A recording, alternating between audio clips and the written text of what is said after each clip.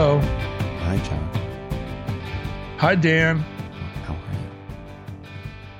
I'm good. Thank you for being so considerate with your soft open. Has it calmed down now? Can I talk regular volume or? Yeah, I suppose. All right. What's going on? Are you better? Are you recovered? Oh. You had eaten something bad, or you had food poisoning, or something happening. Yeah, I feel like if I hadn't recovered from food poisoning by now, that this would be a bad situation. I'd have to be dealing with it a different way than talking about it on a podcast. Yeah, probably. It's usually a short-term thing, and it was in this case. Oh, good. Yeah. And that's what I want to hear. Yeah, a Portland burrito at 1 o'clock in the morning is not a thing I can recommend to everyone.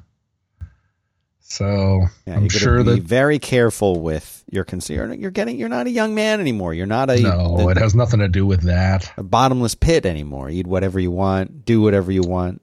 No. I can still do both those things. I can eat whatever I want and I can do whatever I want. Okay. Speaking of that, I was wondering, there was something that came up in conversation with a friend of mine, and they were asking me if you have done or currently do any kind of strength training, physical strength training, weightlifting, or have ever done anything like that. Well, as a matter of fact, in high school, you have to have a physical education component. At least at my high school, you had to take gym class. Right. I think that's probably true everywhere. Yeah. And, early on, I guess I took like gym soccer or something, because in Anchorage, a lot of the sports have to happen inside all winter long.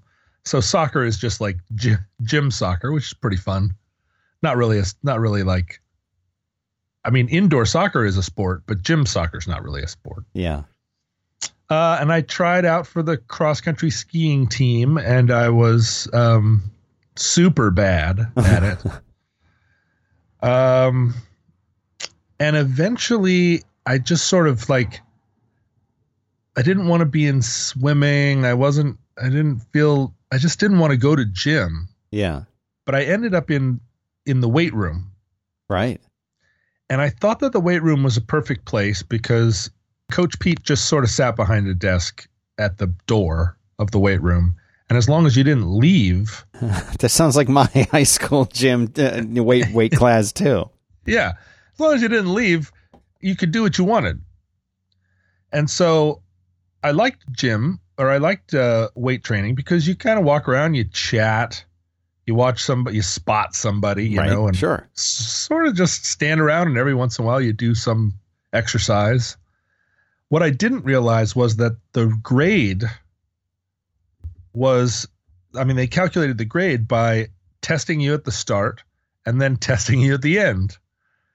And at the end of a semester of gym class, I could lift the same amount as I lifted when I started. Oh, right.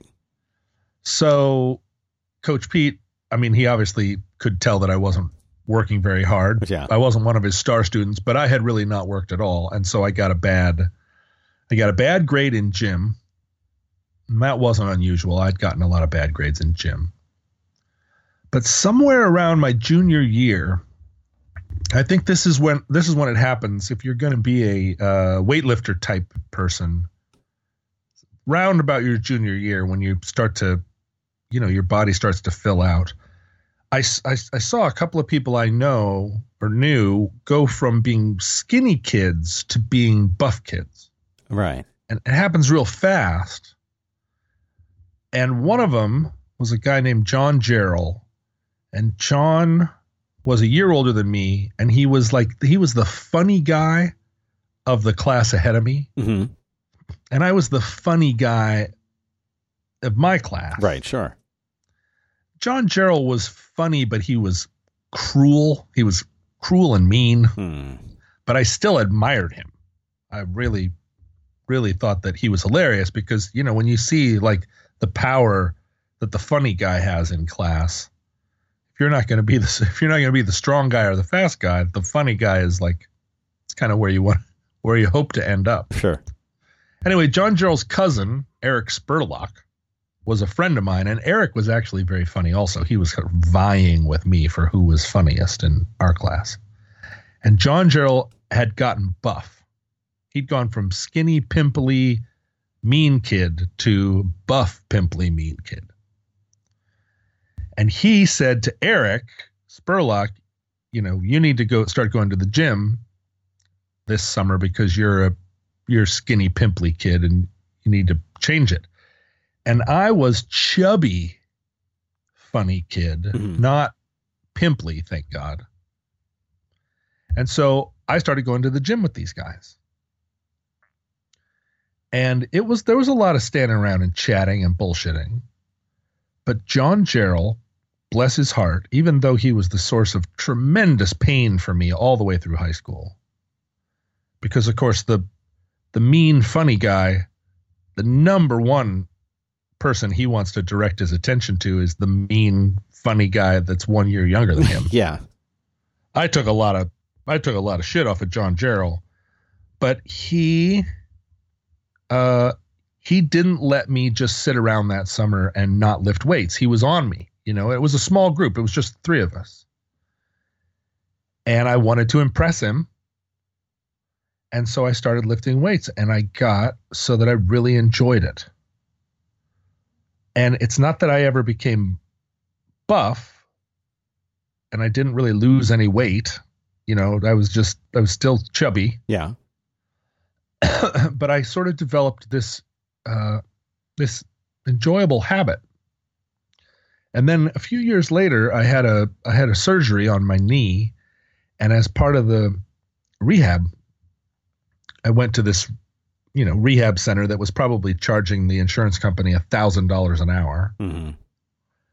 But because of the time of day I went, there were like 6 physical therapists standing around and nobody else. It was, I don't know what it was. I went sometime in the afternoon when nobody went to physical therapy. So I was always in there alone.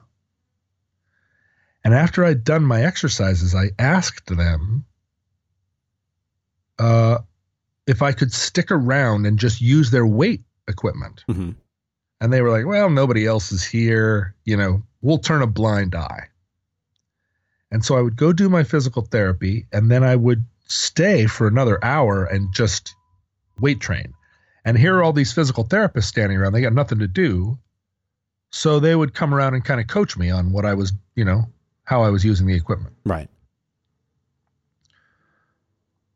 And subsequent to that, anytime I feel like getting, that spring feeling of like, I'm going to get in shape. Right.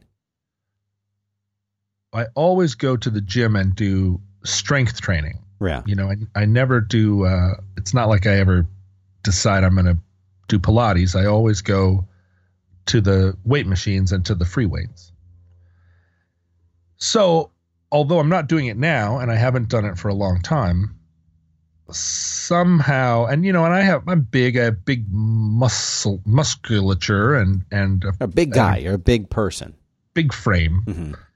And so I've built a sub-architecture of strength. And so I remain kind of strong even when I'm not using the gym. I mean, if I were using the gym now, I would be more strong. Yeah. But, I'm strong. Like I can lift things. I can climb things. And I look forward to the next time I go to the gym. That's the funny thing. Like I don't dislike it. The only thing I dislike about it is getting a gym membership. It drives me crazy. Yeah, that's a racket. And there's no gyms around here that intrigue me. And so it's like, get in the car and drive 20 minutes to go to a gym where they're trying to get you to buy some crazy membership structure. So I'm not, anyway, suffice to say, I'm not going now. But I do it. Do you? Oh yeah. But I mean, that was all part of my, the recovery, the back issues that I had from having bad, I was a computer guy for a long time, which meant sitting at a desk and typing, and the posture and the position that you're in, unless you're very conscious of it, it's very easy, or it was for me, very easy to form bad habits as far as how I sat and how long I sat without taking breaks. And, you know, you've seen that stupid, you know, the evolution of humankind, where it starts out, it's got like a chimpanzee, and then it's got a Neanderthal man, and then it's got a modern day human, and then the next one, it's got a modern day human hunching awkwardly over a computer. Uh-huh. You know, that was kind of me. And I guess I did that long enough, combined with genetics or whatever else, and I just wound up creating just tons of lower back. I think we talked about this once, just tons of lower back issues for myself that basically meant that I couldn't lift anything, not because of my arms or shoulders or whatever, but just because of my lower back. I couldn't lift anything that weighed anything much. And I was always in some kind of back pain or difficulty pretty much all the time, of varying degrees. Like, would I have to take an Advil that day, or could I get through the day without it? Would I have to put ice on it once a day or twice a day? That kind of thing. How frustrating. Really bad. And I remember had gone to, I think it was a WWDC one year, where from just all the sort of standing and walking and, you know, putting carry-ons up into airplanes and stuff like that, that it just kind of culminated to the point where I wound up, instead of going to hang out with friends and going to a party, I spent the evening with like incredibly horrible sciatic pain that Advil and ice and other things wouldn't touch. And it was just made the whole trip kind of miserable. And after that, I said, you know, like, does it have to be this way? I think there must be a better way than this. There's got to be a better way. There's got to be a better way. So when I got back, I started going to a doctor it's not massage, because massage has, I think, a different like philosophy behind it. But this thing is, she worked with like the UT basketball teams and other things that they have here. They're sort of like, as their ready to go person who fixes up people with these sports injuries. And obviously what I had wasn't quite a sport injury, but she does this thing where it helps you release the sort of muscle and tension and things that were building up. And that was very effective in helping me, but still, like, I was going once a week and it's expensive. And I said, like, how can I not have to come to you every week? And she said, well, you know, obviously you would need to do initially sort of like essentially rehab, and then actually go into like strength training to eliminate this problem forever. And I said, you mean that like it is within my own power as a human being to fix this? And she's like, absolutely. And her specialty is like back and spine stuff. And I said, all right. So I started what was essentially like what you would call strength training, but it was so remedial and basic that it was like the things that most people just take for granted as being able to do, like lay down on the ground and get back up, like that, without, you know, like using objects in the room and furniture to stabilize yourself, was very painful.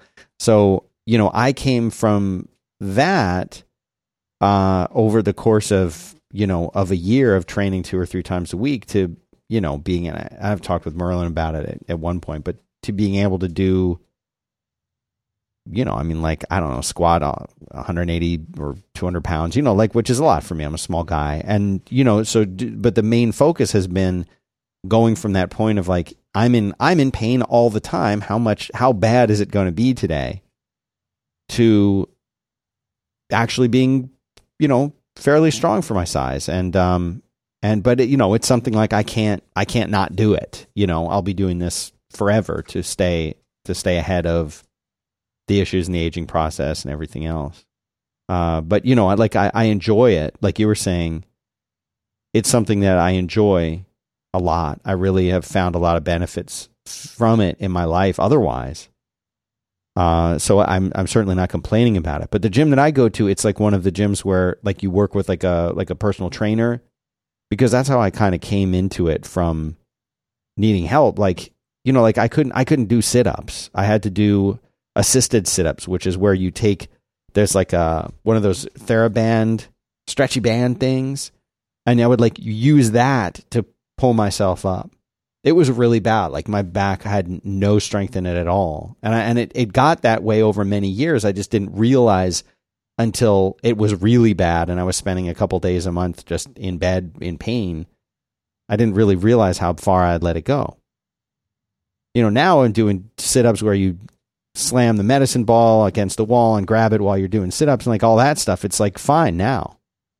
But if I've got to put in time, you know what I mean? Mm-hmm. And it's just one of those things that like, I got to that point where I was like, oh shit, I guess I have to do this now. Like this is just part of being me is I have to do this stuff. But the upside is I do kind of like it. But it occurred to me because I feel like you're such a, there's a couple guys in this gym who are, they're like, if you were to look at them, you would say, well, this is a big human being, but they don't look swole, as the kids say. You know what I mean? Like they don't have that. But like there's an incredible physical strength. And that's kind of what I feel like you have cultivated is like to look at you, you wouldn't think, wow, John's like a roided out beast. But I feel like you could lift people easily if you wanted. Like you could lift a person and set them down if they were in your way or something. Are you talking about me? Yeah. Yes, I can lift a person and easily. Set them down. And just like put your hands under their arms. And like you would with a child almost, just sort of pick the child. No, don't stand near the oven. And you just pick, but you would do that with a full-grown adult man. It is not hard. You know, the other thing about it, of course, Dan, is that I was a downhill skier when I was a kid. And from the age of probably 8 to 24, I was skiing all the time and ski racing. So my legs are very strong, and that helps with the lifting of things and the climbing and so forth. Definitely. So I have a lot of power there, and maybe that helps. It helps the whole thing. You know, I've had to learn, Dan, to stop picking guys up and moving them out of my way. It's, you know, it becomes socially awkward. Right. If you're constantly like, you know, you're in my way at this buffet line. I'm just going to pick you up and move you over here. Right. But thank you for reminding me. I've never had lower back problems, and I'm thankful for it. Especially because you're so tall. All the tall guys always seem to have them. My uncle suffers from lower back problems, you know, his whole life because he was a football player. Oh, right. I've never had them. My back pain has always been in my shoulders and neck. And I used to when I was in my 20s because I was living a very toxic life. And my understanding from the people who follow these things, at least at the time, was that if you're having liver problems, if you're right, we talked about this once. I remember this. Manifests in your neck and shoulder. Right. But I never had lower back problems, and I'm grateful. But I should A, stop lifting people up and moving them out of my way, and second, I should start going back to the gym. So thank you for reminding me of that. I really I do need a regimen more than anything. You know, if my regimen was just walk to the top of this tall hill every morning, right? That would be a plenty good regimen, but I don't have one right now. My regimen right now is I look at the clock, and if it's before about 1:20 in the morning, I still feel like I can get another meal in. And that is a bad regimen. Yeah. And I need to tighten up my scene. So weightlifting that's what I like. But I'm with you about the whole gym membership thing. That is a total racket. Total racket. And I don't know how those gyms they're I don't know what people do. Like they just go to the gym, they get a membership, and then just go a couple times a week, and like they just know what to do, and they know that their form is correct, and they know how many reps of each thing to do. I mean, is that I don't know. Yeah. I'm just sort of musing about what exactly people are doing by themselves at a gym. Like, are they just trying? How do they come up with their own workout program? The right number of reps, the right number of. Oh, I've always just been solo. You walk in and you look at the machines, and they're ordered a certain way, and you know the difference between the arm ones and the back ones and the leg ones. So you're doing it all with machines. You don't do free weights. No, I do free weights too, but like the machines are the way that you get an idea of what the exercise actually is. Right. Right. You go like this, you go like that. And so by using the machines, you get a sense of the motions that you're trying to do. And then you go over to the free weights. And what makes the free weights hard is that you also have to control them. Right. And so you get a much sort of more holistic exercise just by virtue of trying to stabilize these weights. But you kind of are doing the same general exercises. As I'm talking, I'm sitting here doing, I'm as if doing free weights here, waving my arms around in my room. Oh, you're just doing a pantomime of. I'm pantomiming for you, but I'm also like, you know, as soon as I started to do it, I was like, yeah, and then you do this one, and right, that one.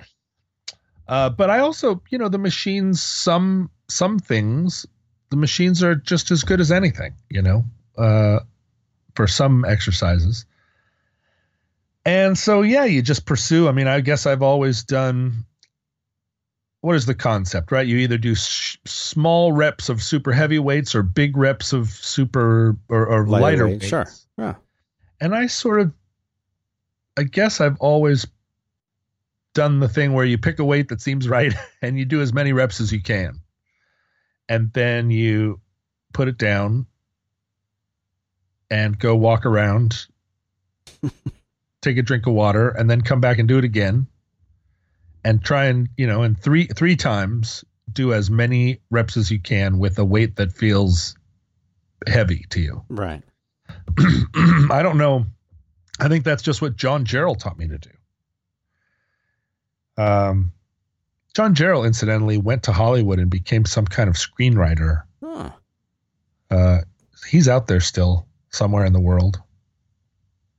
I don't know. I haven't spoken to him since 1985. But I know he's there. Yeah. Probably still doing reps. Dan, I hate to interrupt this, but several weeks ago, I was sent a package. So I have two packages. Oh, we got to open them. No, you got to open them. Well, except one of them. So one of the packages came from Scotland. Oh, that's a good one. Yeah, and it's a fairly big package. It's very artfully decorated. And last night I was at my office and I was like, I got to grab that package because I know I'm recording with Dan tomorrow. And then I just spaced it. So the Scottish package is out there, and I'm gonna get it. If you are listening to this program in Scotland and you sent me a package, I think we can narrow it down to just a few people it could be. I'm aware of this package and I'm going to get it. Now, there's another package that's been sitting on my piano for several weeks now that was sent to me by Andrew Crusoe, who is a person that I see on the internet quite a bit. Yeah, I know that. I know that name. Andrew Crusoe. Yeah.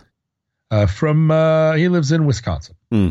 A place called Reedsburg, which I've never heard of, but I assume that it was called Reedsburg because it was a swampy place. Yeah. And there were a lot of reeds there. Mayor's Income, Tennessee. Huh. That sounds like one of those kind of places. But Andrew sent me this package a long time ago, and he has been wondering why I haven't opened it. And it's been sitting on my piano every time we do this show. You know, I walk past it. But so he contacted me and he said, how do I get you to open my package? I sent it to you. And I'm like, remind me. And then he did. He reminded me. He also asked why you and I never record our show live. But I didn't have an answer for that. I feel like we're live right now. Well, yeah, but he wanted to be able to call in or something. Oh, right. We could do that if you want. Do you want to do that? Well, that's the thing. I said to him, "Why would I want to do that?" Yeah, I didn't think you wanted to. Yeah, and he couldn't give me an answer about why I would want to. He gave me an answer about why he would want me to. Right. But okay, so I'm opening it just as an FYI, the difference between whether we record this live or not is, do I do a backup recording in Audio Hijack, or instead do I launch the Nicecast app to stream it? It's so it's no problem for you. No, it's which of the two red buttons do I click? So Andrew has sent me a copy of a book by Andrew Caruso. The very same Andrew Caruso? Very same. The book is called The Truth Beyond the Sky. It, by the cover art, is clearly a science fiction novel. Oh. There's a crystal pyramid, or at least a pyramid. It appears to be crystal, but it may not be. There are 3 heroes who are arranged as 3 heroes often are. 1 in front, 2 behind. There's a streaking comet in the background. It seems to be only a 1 moon system. Oh, wow. One of the heroes has a little green bird on her shoulder. Like a parrot, or not a parrot? No, it's like it's sort of like a little familiar. It doesn't really look like a parrot. It looks like a budgie. Like a little green budgie. Okay, so it's quite a long note. He starts, "Aloha, John. Ever since I saw you on the Merlin Show." Dan, did you ever see the Merlin Show? The Merlin Show, that was a video program that Merlin did a number of years back, where he would be sort of sitting on a lawn chair outside somewhere and interview a friend. And I saw the one with you, and I think he did a couple others that I saw. Yeah. But there weren't a whole lot of them. I think it was a very exclusive, limited deal. Yeah, there weren't a lot of them, and I think, and what he's indicating here by saying that is that he's an OG. Right. He was already into the game before the game even. That's right. Before the rules even got laid. Yeah, before there were podcasts, there was the Merlin Show, and you were interviewed by Merlin on the Merlin Show. Correct. All right. He wrote this note more than a month ago. I've loved your storytelling ability, eventually led to Roderick on the Line and Roadwork, both of which are in my top 5 podcasts of all time. Nice. And that includes, Dan, podcasts all the way back to the 40s and 50s. Right. The real originals. Mm-hmm. Here's a token of appreciation. Hundreds of hours I've spent listening to you. Now he's using a little bit of like extrasensory perception here when he says, "I sense you'll love The Truth Beyond the Sky." Oh. The first book in my mythic science fiction book series. Mythic science fiction. Huh. I've never heard that coin of phrase, mythic science fiction. Yeah. It's causing me to wonder. I'm chewing on those words. I can tell you what that is if. Oh, okay. Do you know what mythic science fiction is? Well, I can tell you what mythic fiction is. All right. And that is fiction that comes from like the themes that went into myths or legends or fairy tales and things like that.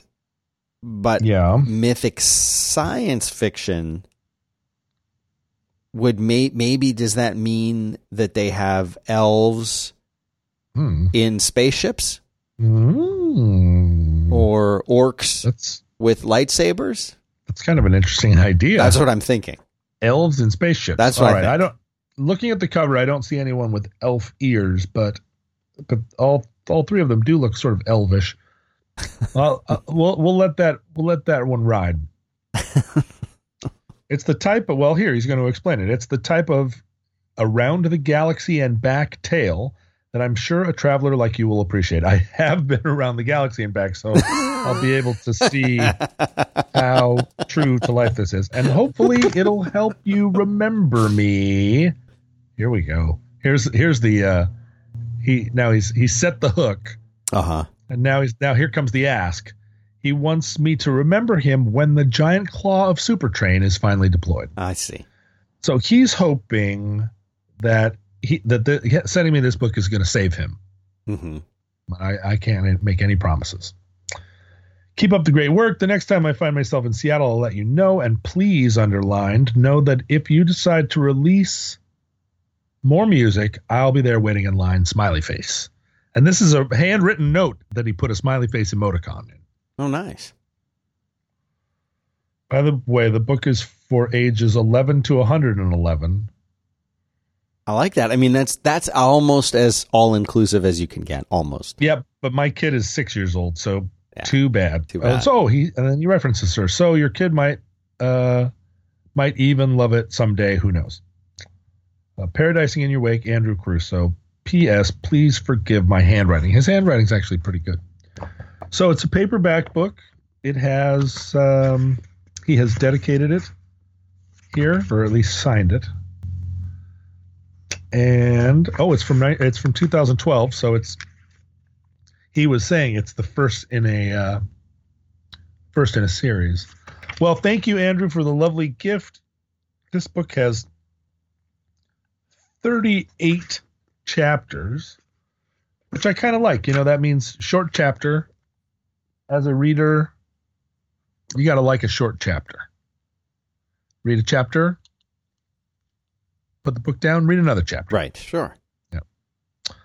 All right. Well, it's right here on my bookshelf now. A bookshelf of friend books. And now all I have to do is get to the large Scottish package, and you're going to go physically get that? Not right now. Oh. Not right now. We'll get that. That'll be for a future show. Okay. Whew, I'm glad to have that weight off my shoulders. Do you feel that I mean, it's clear that he's a fan. Do you feel that that it is in some way sort of, and we talked about this once, but I want to just check back in with you. Do you feel that it's some part of that is self-promotional, that his goal is just simply to get you to mention the book on the program and have tens of thousands of people hear about the book through you? Well, certainly. Yeah. Nothing wrong with that. Certainly that's what he's doing. But also, I think that one of the things that people like about the program is a sense that because it's such a personal format, yeah, that it really does. It feels to me even that the people that are listening to this program are members of a kind of extended family, at least, of shared affection. To listen to this program and enjoy it over the long term, you would have to have a feeling of commonality. Yeah. That isn't just, we all like muscle cars, or we all like The Legend of Zelda. Right. Because a thing like that, if you all like muscle cars, yeah, it's presumed there's a commonality, but not necessarily that you're all going to share a world of ideas. Yeah. So a thing like Andrew sending me his book, I think he wants me to have the book, but he wants me to talk about it, and because he imagines that the people that are listening to the program are the audience that he'd like to reach. That doesn't seem that's not weird to me. Right there, I wish there was a way that everybody that listens to the program could know about one another, interact with each other if they so chose. I know there are a lot of people listening to this program who right now, even the thought of being asked to interact with any of the other listeners causes them to grimace in horror. Yeah. And they're like, please do not set up something where other listeners of Roadwork can get in touch with me. And believe me, it's very unlikely to happen. So you can relax, You can go back to your tool bench and breathe a sigh of relief. You are not going to be asked to go to a conference. No. But yeah, there's billions of people in the world, and we're all here by choice. So I don't begrudge it. I mean, I don't have a problem with it. No, I mean, Fine. How do you reach out? How do you reach out to the world? You got to find it. Got to find a way. Yeah. Right. Because we don't want to open the door to anyone who wants to get their thing promoted on the show just needs to send it to John, and he'll spend 10 minutes talking about it.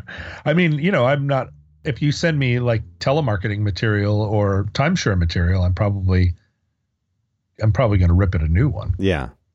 But so far, nobody's sent me anything that felt like grossly opportunistic. It's all the product of their own. I was going to say he wrote it. You know what I mean? Yeah. It's not like he's got some big company and he's doing a thing. It's just like his own novel that he did. How many of us walk around saying, "Well, I did that novel"? Mm-hmm. Mm-hmm. We got a sponsor. Oh, who's the sponsor? It's Squarespace. Yay! Do you know Square? You're familiar with the Squarespace folks. I am familiar with Squarespace. They've been so good to me. They've been very good to you and to us and to all of podcasting, I think, as a whole. And they're always coming out with new stuff over there. They've got new templates that they come out with to make yourself a beautiful website. And they have this slogan: "Make your next move with Squarespace. Make your next website." This is their thing. People want to make more stuff. One thing is, I don't feel like enough for a lot of people. They want to come up with something new. Squarespace is a great place to get started doing that kind of thing. Whether it's you just want to make a blog and you want a really simple, straightforward experience, or you want to make a whole website for your business or your product, or in your case, your album, or whatever it is that you want to do, you can pretty much do it with Squarespace. They even have this thing that lets you make your own logos. You can register your domain names through there. They're a one-stop shop for everything. They've got 24/7 customer service. You name it, and you can really, truly make any kind of website. A friend of mine, we talked about this a little bit on our show, the vintage watch thing. He restores and services vintage watches. He then turns around and sells them. He's selling them on a site he built with Squarespace. So it even calculates shipping. It does everything. You can sell stuff. I mean, you name it, you can do it there. And why would you build your own website? It doesn't make any sense. Go with Squarespace, save the time, and focus on the things that are important. Focus on your ideas, your music, your photography, your application, whatever it is that you're doing. Instead of spending a ton of time and a ton of money building a website, you can get started with Squarespace. You can actually save 10% on your first purchase and show support for this program if you use the code ROADWORK over at squarespace.com. So that's what you do. Squarespace.com, code to use is ROADWORK, and you'll get 10% off. Thanks very much to our friends over at Squarespace way up in New York City for making this program possible. New York City. Thanks, Squarespace. I did an event the other day where I interviewed Adam Savage at the University of Washington. And it was exactly the kind of event that we both love to do, which is that he and I did no preparation at all. We went out and hung around all day and had some Thai food, and then we showed up at the university late, causing everyone on the production staff to be anxious. Mm-hmm. And we walked into a large room, the Hub Ballroom, and it was full of college people. And we climbed up on the stage and we started having a conversation that lasted a couple of hours.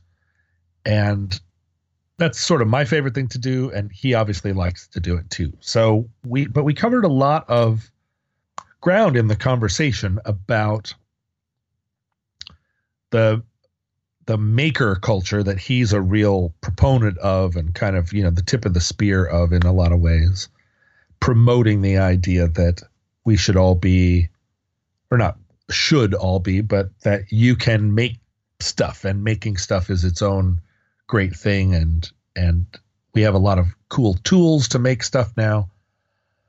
And it was a really interesting event because of the several hundred people that were there, a couple of different times I turned to the audience and said, how many of you are science majors? And a vast majority of people raised their hands. A lot of them were engineers. There were some math and physics people. But several of the questions that came during the question and answer period, were questions about the divide between the STEM curriculum and what we used to call the liberal arts, even though math and science are part of the liberal arts. But like, how does a science person interact with a person that is studying books, stories? And there's a lot of consternation between those two worlds, right? The science people feel that they are the real intellects and that word people are just loosey-gooseys. And the loosey-gooseys feel like they are the ones that are really using their brains, and that science people are just automatons, just memorization bots. And the clash between those two worlds has been in universities for millennia. But I think worse now than before, because the science side at the university is now also seen as a pathway to wealth, because we're in an era where the sciences and the computer realms are where wealth is generated, and nobody cares about creators. I don't mean makers, but like storytellers. Mm-hmm. I mean, there's no money in being a lit major. And I think there used to be no money in being a lit major, but there might be fame. And there's very little fame in being a lit major now either. But there was that desire to, from these questions I was getting at this event, there was this kind of plaintive desire to bridge that gap a little bit. And Adam Savage is a perfect person to ask those questions of, because on his television show, Mythbusters, he had his partner was strictly science guy. Mm-hmm, mm-hmm. No interest in storytelling or in even really interacting with the audience beyond like, watch this experiment that I devised. And Adam was the one that was always injecting narrative into the show. And by having a story, he made you care about the results. And, like he was the color of the program.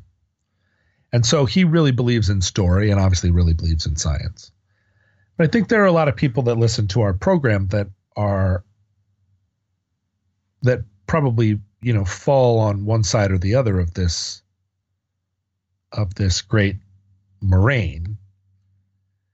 And I sometimes come across as being, I do a lot of kidding of computer scientists and science people in general. I do a lot of teasing over there of a group that doesn't like being teased that much. And that's part of why.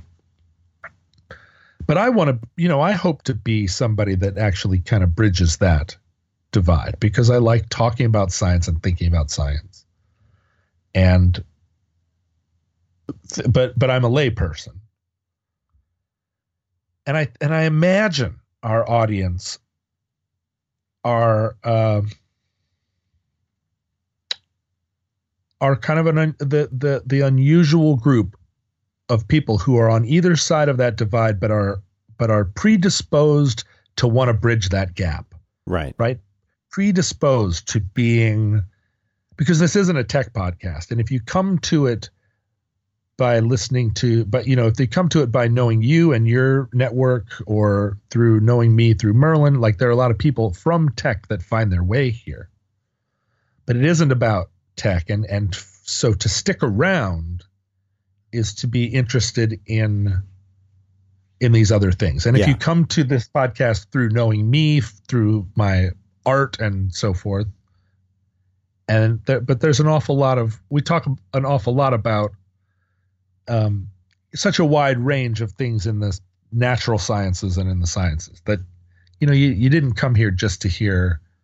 If you came here just to hear like comedy jokes or whatever, again, to stick around would be to find something interesting that wasn't just like joshing. Right. So, and Andrew is a classic example right here. He's a writer, but he's a science fiction writer. He's trying to, that's one of the first places that you try and bridge that gap, science fiction. And I think that's got to be the future of. I don't think we can keep having that schism, like we have for the last 40 years, maybe. I think we've got to mend that schism, and there are a lot of people doing this work, right? But the podcasting work? No. The work of Wired Magazine is a great example of people that are trying to tell stories about science and make it interesting to the lay. Discover Magazine is a great example of something that is trying to bring science to people who don't want to sit and read the code or read the formula, but they are interested in that world. The world of discovery, the discovery in the physical world and in the theoretical world. And I guess I'm sort of bumbling along here because I feel like science right now is under siege by popular culture. Like we all like scientists. We like them in movies and stuff, but there's a groundswell of contempt for scientific conclusions and a complete misunderstanding of how the scientific method works, and that the scientific method is attempting to eradicate bias or at least be aware of it, and not, scientists aren't working they're trying not to work with a bias. Yeah. And they're being talked about in pop culture now like they're one side of an argument. And I know that burns their britches, because they're like, we're not one side of an argument. we're making our own argument and trying to. They're not making an argument in the popular culture. They're making an argument to themselves about what their results are, right? What their experiment is going to be and what their results are going to be. I don't know. I don't want to be another confused voice, but I'm aware that throughout history there are dark ages. Yeah. And I tremble that we're at the dawn of one. Yeah, we were talking about this a bit last week, and there were a lot of people who responded to this. Oh yeah, yeah. I think you're on to something. Let me find. Oh those. Yeah. I think there were a couple of emails. Can I share a couple of the emails with you? Sure. Yeah, of course. Right, let me see. Here we go. Some unrelated to that particular topic, but we can get to that. Listener Ryan says to you, I think more to me because it didn't say to Dan or John, but I think it's directed at you. Please don't retire from Twitter. I love you both. Late. I love you both, but I don't reply as to not bother you. I love the cast anyway. But I think, have you retired? Is it official? Oh, ooh. Well, you were there. I see you tweeting, or is that through Instagram that you're tweeting? No, it's all through Instagram. Yeah. There are a lot of my peers in the music side of things who announced that the band is splitting up. Yeah. Right. The LCD Sound System broke up. Big public display of last show ever. They managed to put together a show at Madison Square Garden because it was their last show ever, and all the fans came out. Last show ever. 2013 or something. 2016, put the band back together for a big, for another go at it. Yeah. And I was so offended by that. Just like, it just is just so lame. Like, if you want to take 3 years off, take 3 years off. Just don't do anything for 3 years. Sure. Break up the band and have your big emotional last show ever. And then 3 years later, come back for no reason. Mm-hmm. It's not like I came back because my nemesis finally died, or I came back because my mom needs the money, or it was just like, oh, somebody asked us to play a big show and pay us a bunch of money, and we said yes. And it's like lame. And, a good friend of mine has a band called the Fruit Bats. That's a great name. And they're a great band. And at some point he was like, I'm over the Fruit Bats. It's just not doing it for me anymore. I'm going to break up the band. And we were actually talking to one another about, and I said, don't break up the band. Just put out a solo record or go do your own thing. And he was like, no, I really need the closure. I really need the closure of breaking up the band. And I said, well, it's your band. And so he did a public breakup of the Fruit Bats. He went out and did his last tour ever, Big Fruit Bats last tour ever. All the people came out to see it. And then he started his new career, and he went and did a couple of tours with his solo act. And it's very hard to start over like that. I've watched a lot of friends do it, and nobody comes when you go back out on your solo tour. One of the first tours the Long Winters ever did was as the support band for Ken Stringfellow's first solo tour, his first solo album, which was a great album, frankly. And we were his backup band, and also the Long Winters opened the show. So we played 2 shows a night. And Ken had just come off of, just weeks before, the final, what at the time was billed as the final ever Posies tour. And he and John Auer went out and they were just playing Posies acoustic shows. And they were just selling tickets hand over fist, 1,000 tickets a night. And so right on the heels of that, Ken was like, and now here's my solo record, and we're going to go out and I'm going to reap this harvest. And we went out and his agent had booked pretty big rooms for this tour with the expectation of these kind of ticket sales. And some nights it was a 600 person room with like 20 people in it. And to Ken's credit, like, he puts on a hell of a show for 20 people. The same show for 20 people as he does for 2,000 people. But it was pretty bumpy road. Anyway, so Eric from the Fruit Bats, he went out for a while and did the solo tour, and then he was like, no, nobody comes to those shows. I'm going to put the Fruit Bats back together. And he did, and now they're off, they're on tour all the time, and God bless him, right? The Fruit Bats are an amazing band, and I'm grateful, but they never should have broken up in the first place, is what I'm saying. And so all by way of saying, am I breaking up with Twitter? Am I permanently? No, I make no sweeping proclamation.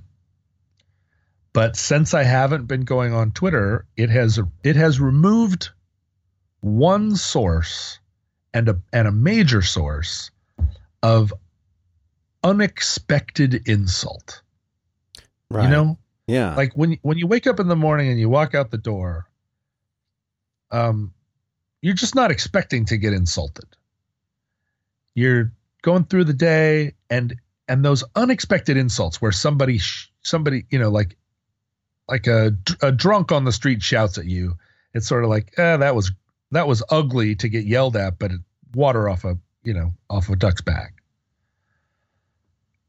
But those unexpected insults where somebody's, really rude to you in line at a coffee shop, or your boss yells at you for no reason, or, those type of things, they add so much stress to your day that doesn't need to be there.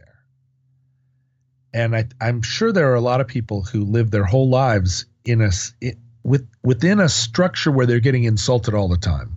They're in a toxic relationship that every day there's some kind of toxic drama, and they're carrying that weight in their, that tenseness of waiting for the blow to come. Well, I try to live where, in a way that I'm not getting insulted all the time, and running for office really sensitized me, because every room I walked into, there was someone in there waiting to kick at me. Right. Because it's very competitive, right? That person maybe is only kicking at me because they are in favor of my opponent. And the way in politics that you show that you're in favor of somebody is to lash out at the person that they're running against. It's very personal. But so Twitter became a place where, when I went on, there were all these interesting conversations waiting, all these interesting comments, people that I was curious about, people that I wanted to talk to. And then as you're scrolling through, each new message is a new opportunity for somebody to be lying in wait there and saying, your idea is dumb, or whatever. And it got so that I had this dread, and I just don't want dread in my life. It's a thing that you can do something about. You can try to excise dread if you can identify the source of it. And I've been in toxic relationships, mm-hmm. and it's very hard in a toxic relationship, particularly if you love the person, and if there's all this good in the relationship and you want it to succeed, and you're pouring yourself into it. But after a while, like, if every day or every few days there's another eruption of, like, just bad vibes, bad where you come out of it feeling bad and the other person feels bad, and there's just bad energy in the room. Yeah. That's not necessary. We don't have to choose that for ourselves. And at least because my whole life I've been a person that's not afraid of being alone. I feel like a lot of people are so afraid of being alone that they will choose to stay in a relationship that is toxic because the alternative is to be by themselves, and that's worse, or it feels worse to them. But being alone has never felt worse to me. It's always a very pleasant alternative. And I like being with people, but I don't have to be. So it's enabled me to look kind of clear-eyed at the things that make relationships toxic. Yeah. But I mean, but you hit on something, and I think for a lot of people, being alone, being on their own, that is the worst thing in the whole world. And I've known people like that too. I think you're on one extreme where you're like, I get lonely. I like people. Not always.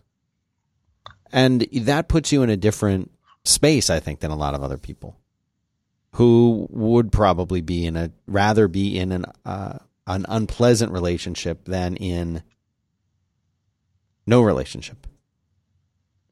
Yeah, I don't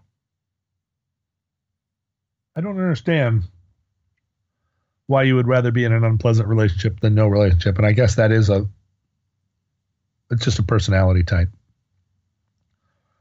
But my relationship with the internet is, it does a lot of the same business as a relationship with a person. It's it used to be during the honeymoon period that it was a really, really fulfilling relationship that maybe had a little bit of pathology in it. You know, it felt like a young relationship where we kind of went out and did a lot of drinking together, but we didn't fight that much. Right. We had pretty good sex. We enjoyed each other's company. We spent a lot of time just bumbling around, finding stuff out, you know, young love. And then it became a mature relationship, and it was a place where I was, where I conducted business. Right. And it felt like the people that I knew there were family, and I felt like I was building a family there, and it was still fun. You know, it felt like a pretty healthy relationship. But then it started to just go south, and my partner started to seem crazy and just got more and more abusive. It's good you got out of that. Well, yeah. And I don't know for a brief period when I started using Snapchat, there was never a moment on Snapchat where I said, this is the future for me. My feeling on Snapchat was always, from the moment I started using it till when I petered out, it was always that there was some world of Snapchat that I hadn't found yet, you know, some like door into where Snapchat was going to be a fun place where I wanted to be. And I never found it because I think Snapchat just isn't, it's not used that way. It's an utterly other attempt at a form of being social. You know, it's not designed the way Twitter was, which Twitter felt normal to me. Snapchat feels other. So I don't know what the next. I think it's a great way to say it. Yeah, I don't know the next place that's going to be interesting. Because my problem, Dan, is I'm not a natural consumer. Mm-hmm. And what was nice about Twitter was that I was able to consume other people's output. And I was able to, because you can go through your timeline so fast, I was able to kind of flip through and say like, nope, I'm not buying what you're selling. Right. I like you as a person, but I can tell from this link that this is you're directing, like you fooled me once with these links, and I'm not going to follow your links again anymore, person that I otherwise like. And then there were people that it was completely dependable. Like anything they put on the internet, it was great. And it enabled me to consume what my friends were doing, to consume interesting things, to consume the news in a way where the buy-in was cheap. Right. But so now, not being there, I don't know, I don't have a natural impulse to consume that would drive me out to find another place to find another place where it's like, give me that stuff, give me that, I'm missing all the things. I don't really miss the news. I'm reading, I'm getting the news through digests now, which like via email digests. Yeah, there are a couple like Next Draft. Yep, he's a good one. He's good, and I've known Dave Pell forever. I mean, that's the kind of thing. Newsletters and other things like that. I haven't enjoyed browsing the web and reading the web in a very, very, very long time. The web for me now, for the most part, is I'm writing code and I need to look up APIs and I need to look up code documentation. That's the web for me, or I'm using a service of some kind or another to do a thing. And I'm with you about Snapchat. I'm with you about a lot of these other things. I don't have some people, and it doesn't sound like you do, but like some people have like a hatred because Snapchat is different and it doesn't work the way that I like it to work. I'm fine with that. I'm fine with there being lots and lots of things that aren't for me. That's just fine. It was a very weird transition for me because I've never really felt on the outside of anything that had to do with the internet or technology. I mean, I remember when I was the only kid who knew how to work a computer. I remember being the only kid that I knew that could write computer programs. I remember being the only guy that I knew that understood the internet and how it actually worked and what you could do with it. I remember being the only person I knew that could make websites, and to go from, being the answer guy, the IT guy for many years to there's a lot of stuff out there that I'm sure I would understand it if I had spent the time, that it just, everything used to appeal to me. Anything that had to do with computers was very appealing to me. All of it, anything. Any kind of computer. I liked it all. And now I find there's a lot of stuff that just, I'm not that into it, It's okay that it's out there, but I'm with you in that Twitter has become, we've talked about this maybe too much, but Twitter has become a place it's not fun to be really anymore. But what is the next thing? I mean, what do you think it's going to be?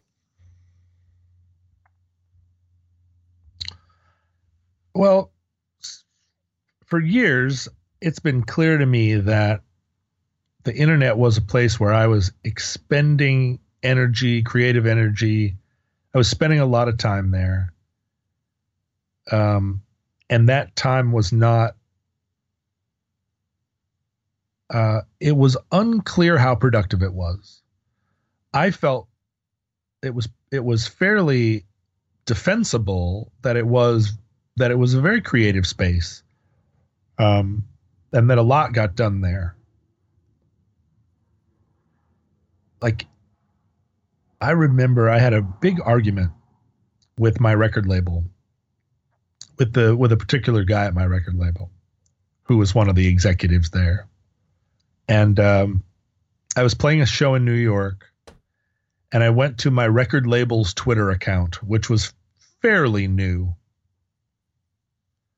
And the Twitter account hadn't been updated in a couple of days. And I wrote them and said, hey, I'm playing a show in New York tonight. That seems to me to be the kind of thing that my record label would tweet promote about and help bring people to. Yeah. And the reply was, well, we don't like to, the reply was huffy and said, we don't like to jam up people's inboxes. So we just use Twitter to announce, big things. And I said, you don't understand what Twitter is. You're not jamming up people's inboxes. It's not a newsletter. You tweet 10 times a day. Everybody's on there all the time. You're looking for information from, if somebody is subscribed to my record label's Twitter account, they want to hear what's going on with people on the label. And again, pushback from this person at the label saying, well, that's your opinion, but we know from 1998 that if you send people too many newsletters, they're going to stop reading them. I was like, oh my fucking God. Like, let me just walk you through this. Right. Like, Twitter is a big part of Twitter has become a big part of my career, I said. Well, then I got this email that said, here is a graph of your record sales over time. And they had put a little arrow on the record sale graph where that represented the day I started Twitter. Like, this person at the label had gone and done this research. Right. Here's the day you started Twitter. And the point was that from that day, like my record sales were on a graph, and your record sales are the largest when you release an album, and then there's a long tail as your sales decline over time, and you keep selling records, but just as a low burble, and then you put a new record out and your sales spike, and then they decline, and blah blah blah blah blah. So the point of this was, at that arrow, there was no spike of record sales. And that my records, the graph of my record sales over time continued, the implication being continued as though Twitter had no effect on how many records I sold. And it was meant as a kind of mic drop on, oh, Twitter has helped your career? Well, no, it hasn't. And it's not that I doubled over with laughter, right? because it was insulting, but it was also, wrong, right? Like, there are other ways of measuring my career as a performing artist other than record sales. And I know if you're running the record company, that's the one that you're most interested in. But there are a lot of people from my generation. I've had several generations as a musician, and most of the musicians that I was playing with when I was 25 didn't keep playing music past the age of 30. Mm-hmm. And most of the musicians I was playing with when I was 32, a lot of them have, diffused into different worlds, but they didn't keep a public profile beyond the end of their they put out their last record, and then they kind of, that long tail started to happen, and now they're working somewhere. They're not still in the music world. And I haven't put out a record in 10 years, but I have continued to have a career burbling along in the popular culture somehow. It's almost entirely internet located. It's unclear exactly what my job is, but I keep percolating. Mm-hmm. And it's largely because of the internet and my active, enthusiastic participation in it.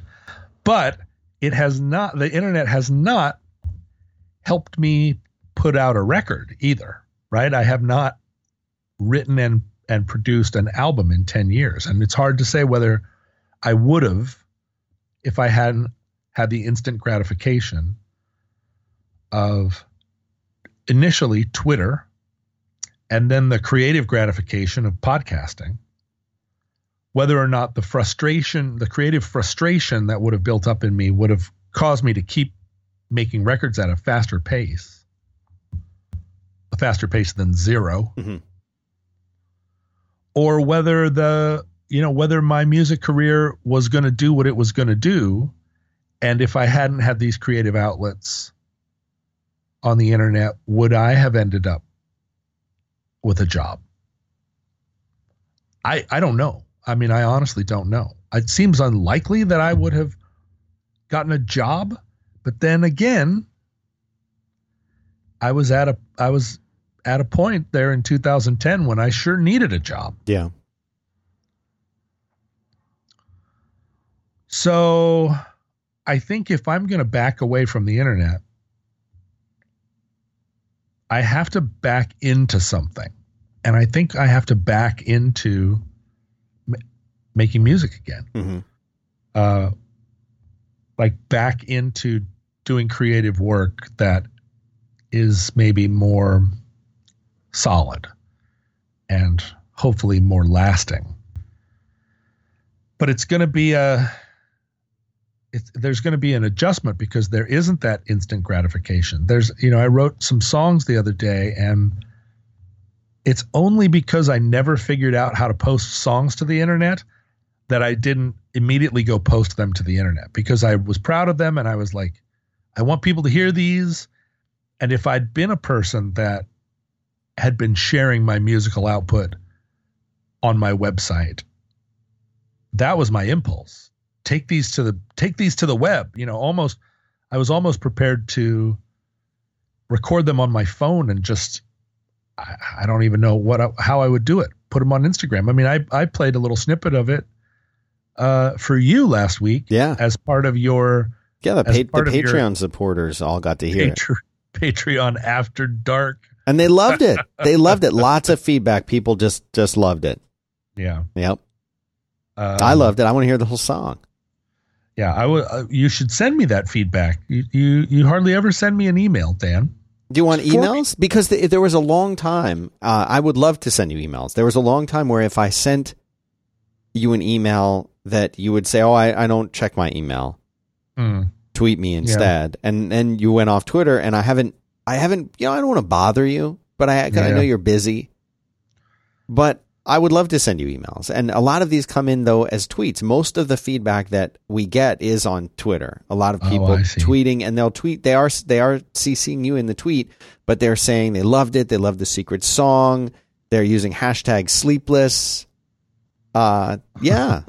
There's some goodwill still out there for you, I think. Mm-hmm, mm-hmm.